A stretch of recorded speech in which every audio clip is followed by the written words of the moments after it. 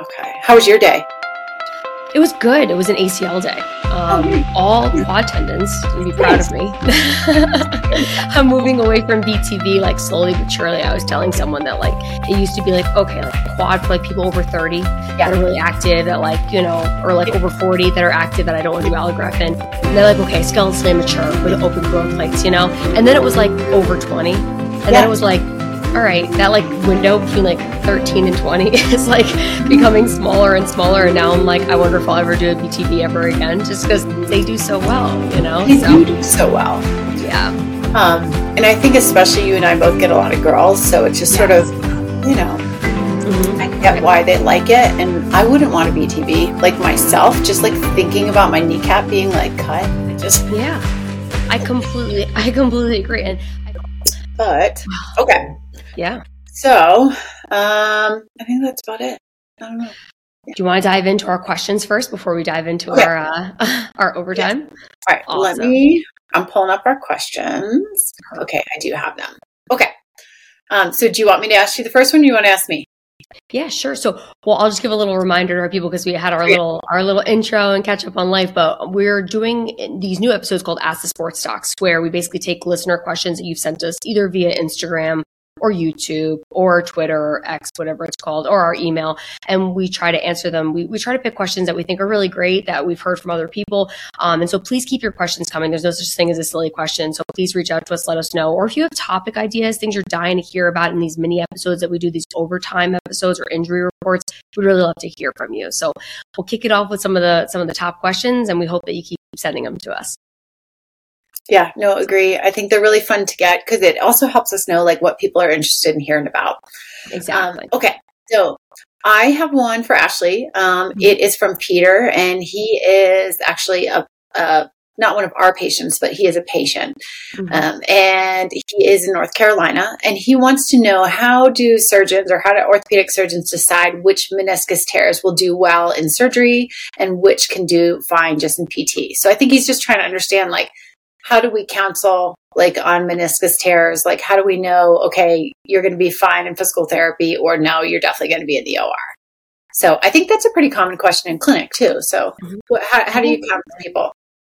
I think that's a really common question. And a lot of times I see wide eyes when I tell people, you know, we're going to try our very hardest to, you know, repair the meniscus if it's repairable, but if not, we're going to clean it out. And people are like, you're going to remove my meniscus? Like, oh, can't you just try a repair? And I have to explain to them that some meniscus tears really are not repairable. You don't want me suturing together an irreparable tear only for you to continue to have pain and need to go back for a second surgery. So the short answer is I tell them that we use our clinical judgment, but you and I know it's a little bit beyond that. So I would say pattern of tear really to me is the most important. It used to be age. Like when I first got into practice, I was like, oh, it's age, you know, age and kind of, you know, activity level. But as you probably can attest to more than I, like being in Colorado with such an active population, age is just a number. So for me, it really is the pattern of the tear. So I would tell that patient that if it's towards the periphery or what we call the red zone, meaning we can see good blood supply, that means to me that it is a repairable tear. Now, I also counsel them that, I mean, the numbers probably have changed with newer data, but the number I quote is without an ACL reconstruction being done at the same time, meniscus healing rates can be roughly around 60 to 70%. So it's still not a like sure shot, but it has a chance, especially if it's peripheral. So I would say peripheral tear is number one.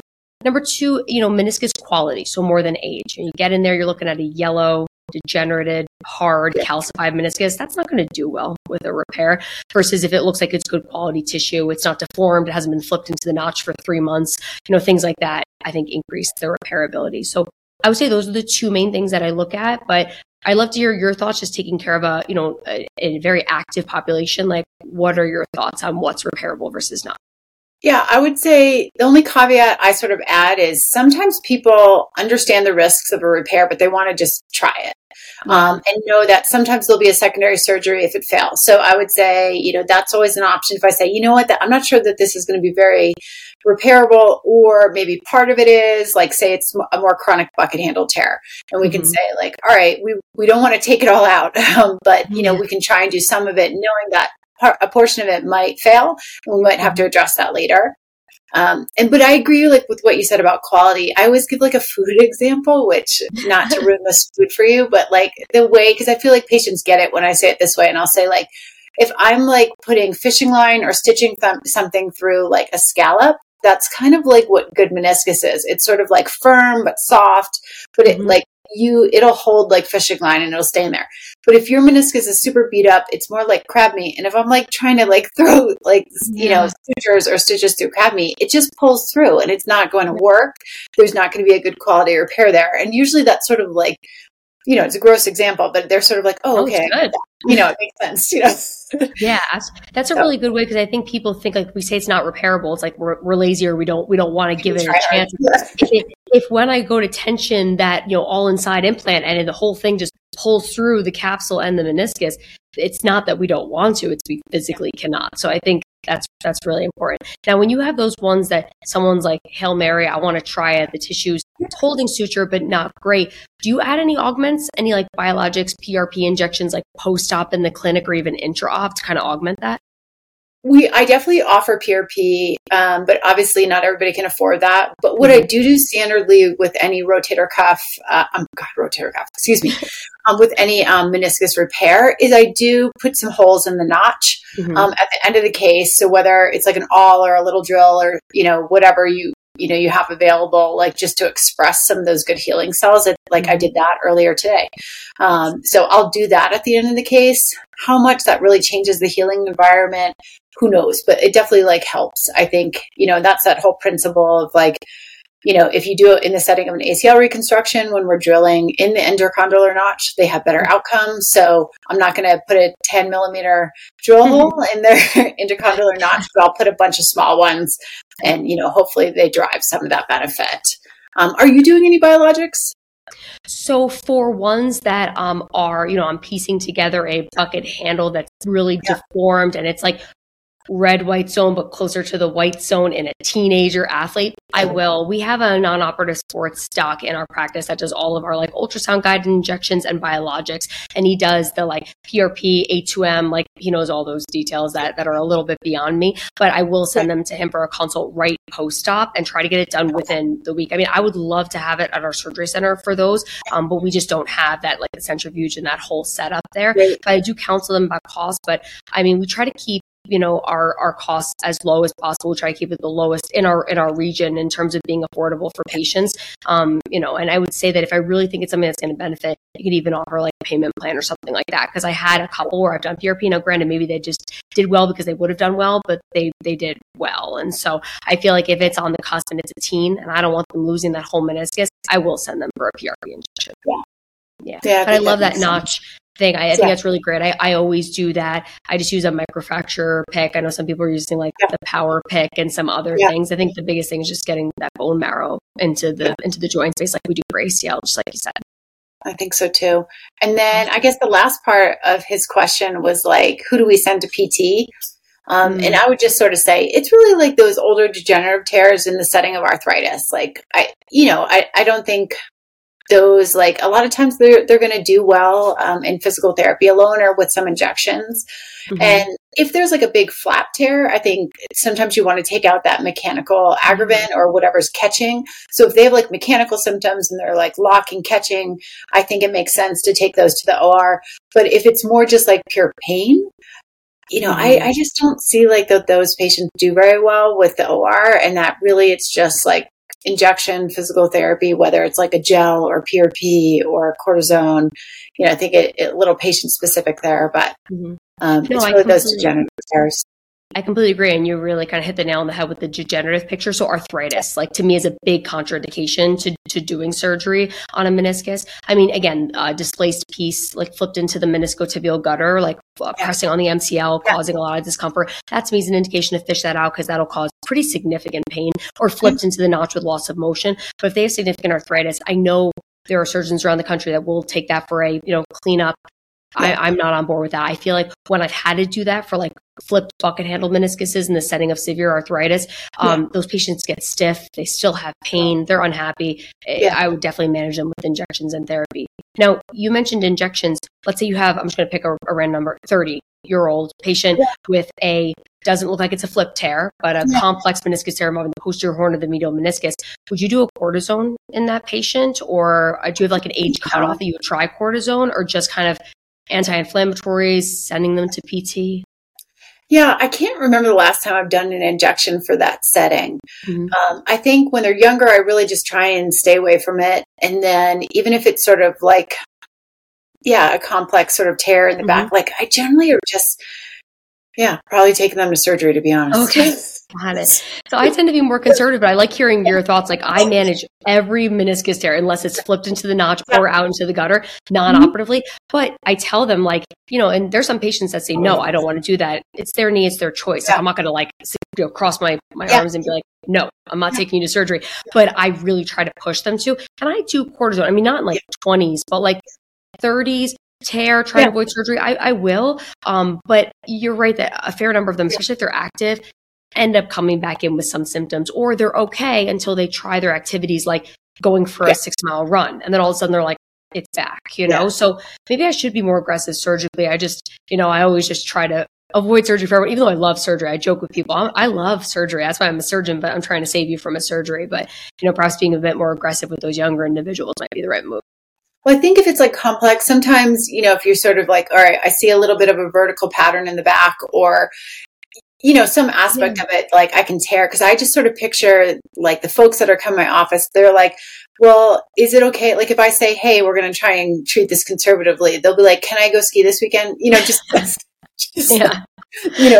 I just think about this is going to propagate, this is going to get bigger. How do we sort of put a stop to it and shut them down a little bit? But it's probably, if someone came in and was like, I'd go on the elliptical sometimes, it'd be a different. That's very true. Very true. Or like, in season versus off season and things like that. So that makes a lot of sense.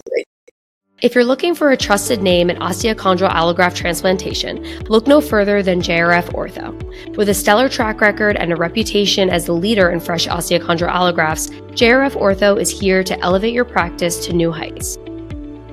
JRF Ortho has proudly distributed over 25,000 allografts worldwide, making a significant impact in the field. Their passion for this industry goes beyond the numbers. It's about helping patients and fulfilling their mission of improving people's quality of life. But that's not all. At JRF Ortho, they understand that superior customer care is crucial. They aim to give you one less thing to think about so you can focus on what matters the most, your patients. And they make ordering JRF Ortho easy. They're committed to accommodating your needs, delivering allografts on your terms. You're in control. Choose your scheduling option, whether it's specifying a surgery date, providing a date range, or just requesting the earliest available allograft. Your preferences are their top priority, so prepare for success. Order with JRF Ortho and take control of your orthopedic journey.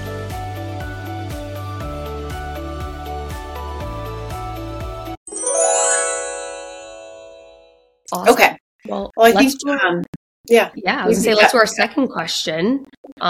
So this is from Tara in New Jersey. She's a physical therapist in our area, and asked, which patients should do well with physical therapy for a slap tear versus which types of patients often go on to need surgery? So in your experience, what are your thoughts on that?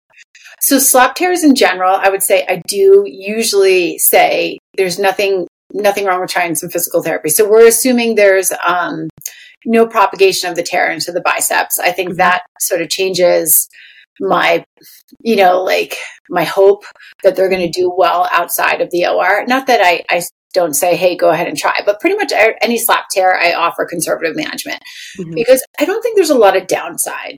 I think, if they have the willingness to do some physical therapy, in general, they're not going to change how much worse the slap tear gets, with a little bit of time and conservative management.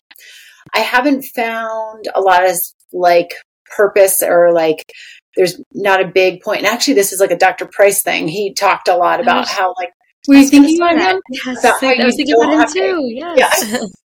Yeah. So about injection just not really being, all that useful in that setting. So I always start with physical therapy, and I just counsel them if they say am I going to end up going to the OR? And in my experience, the people that end up going to the OR, whether you're doing a repair or a tenodesis, are people who are just upper extremity sport dominant. So if someone is a skier, generally, it might trigger them every once in a while, or sometimes they have symptoms, but overall, like, not a huge deal. But if they're a climber, they very rarely do well with conservative management. They just get very frustrated and like kind of keep, like, they'll do well for a period of time and then it becomes symptomatic again. And they kind of have this like on and off, on and off, on and off. So for me, I think a lot of it depends on like what their activity choices are. I don't know about you. I completely agree. Overhead throwing athletes, I do tell them, or even like overhead weightlifters, I tell them as well that we can certainly try some non-surgical treatment, but I am concerned that they may go on to require surgery. And this is just anecdotal. Like, I have not done a literature search to support what I'm about to say, but I feel like traumatic slap tears, which they're not commonly traumatic. Like, slap tears tend to be degenerative over time, especially those type 1, type 2s.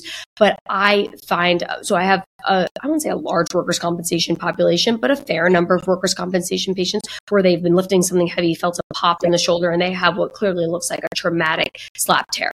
And so those tend to, like, even though with PT, and you could also, question maybe also the underlying workers' compensation claim as well too, but they don't tend to get better with kind of the traditional treatment modalities that we do, including physical therapy. But they really do feel significantly better after surgery. And I wonder if it's just because of all that inflammation and that pain from that initial trauma. So that's another one. I had one, he wasn't workers' comp, but he was a weightlifter and he was lifting heavy and felt a pop. And so we got, an MRI and he had a traumatic slap tear. And he did really well with surgery. So I do think traumatic tears are another thing where I may say, we might just go right to surgery and try to address this either with a repair or tenodesis, as you said. Yeah, I think we're on the same page. Mm-hmm. Yeah. So that one I feel like is pretty straightforward answer. Yeah, absolutely. Yeah. Awesome. I don't really have anything more to add there. Do you? No. I think that's good.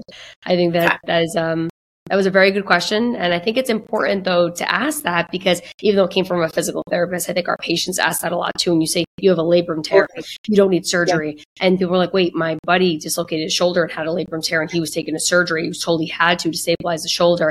And we have to explain this is a different animal. So I'm really glad that this was asked. I think it's an important question to tackle. Yeah.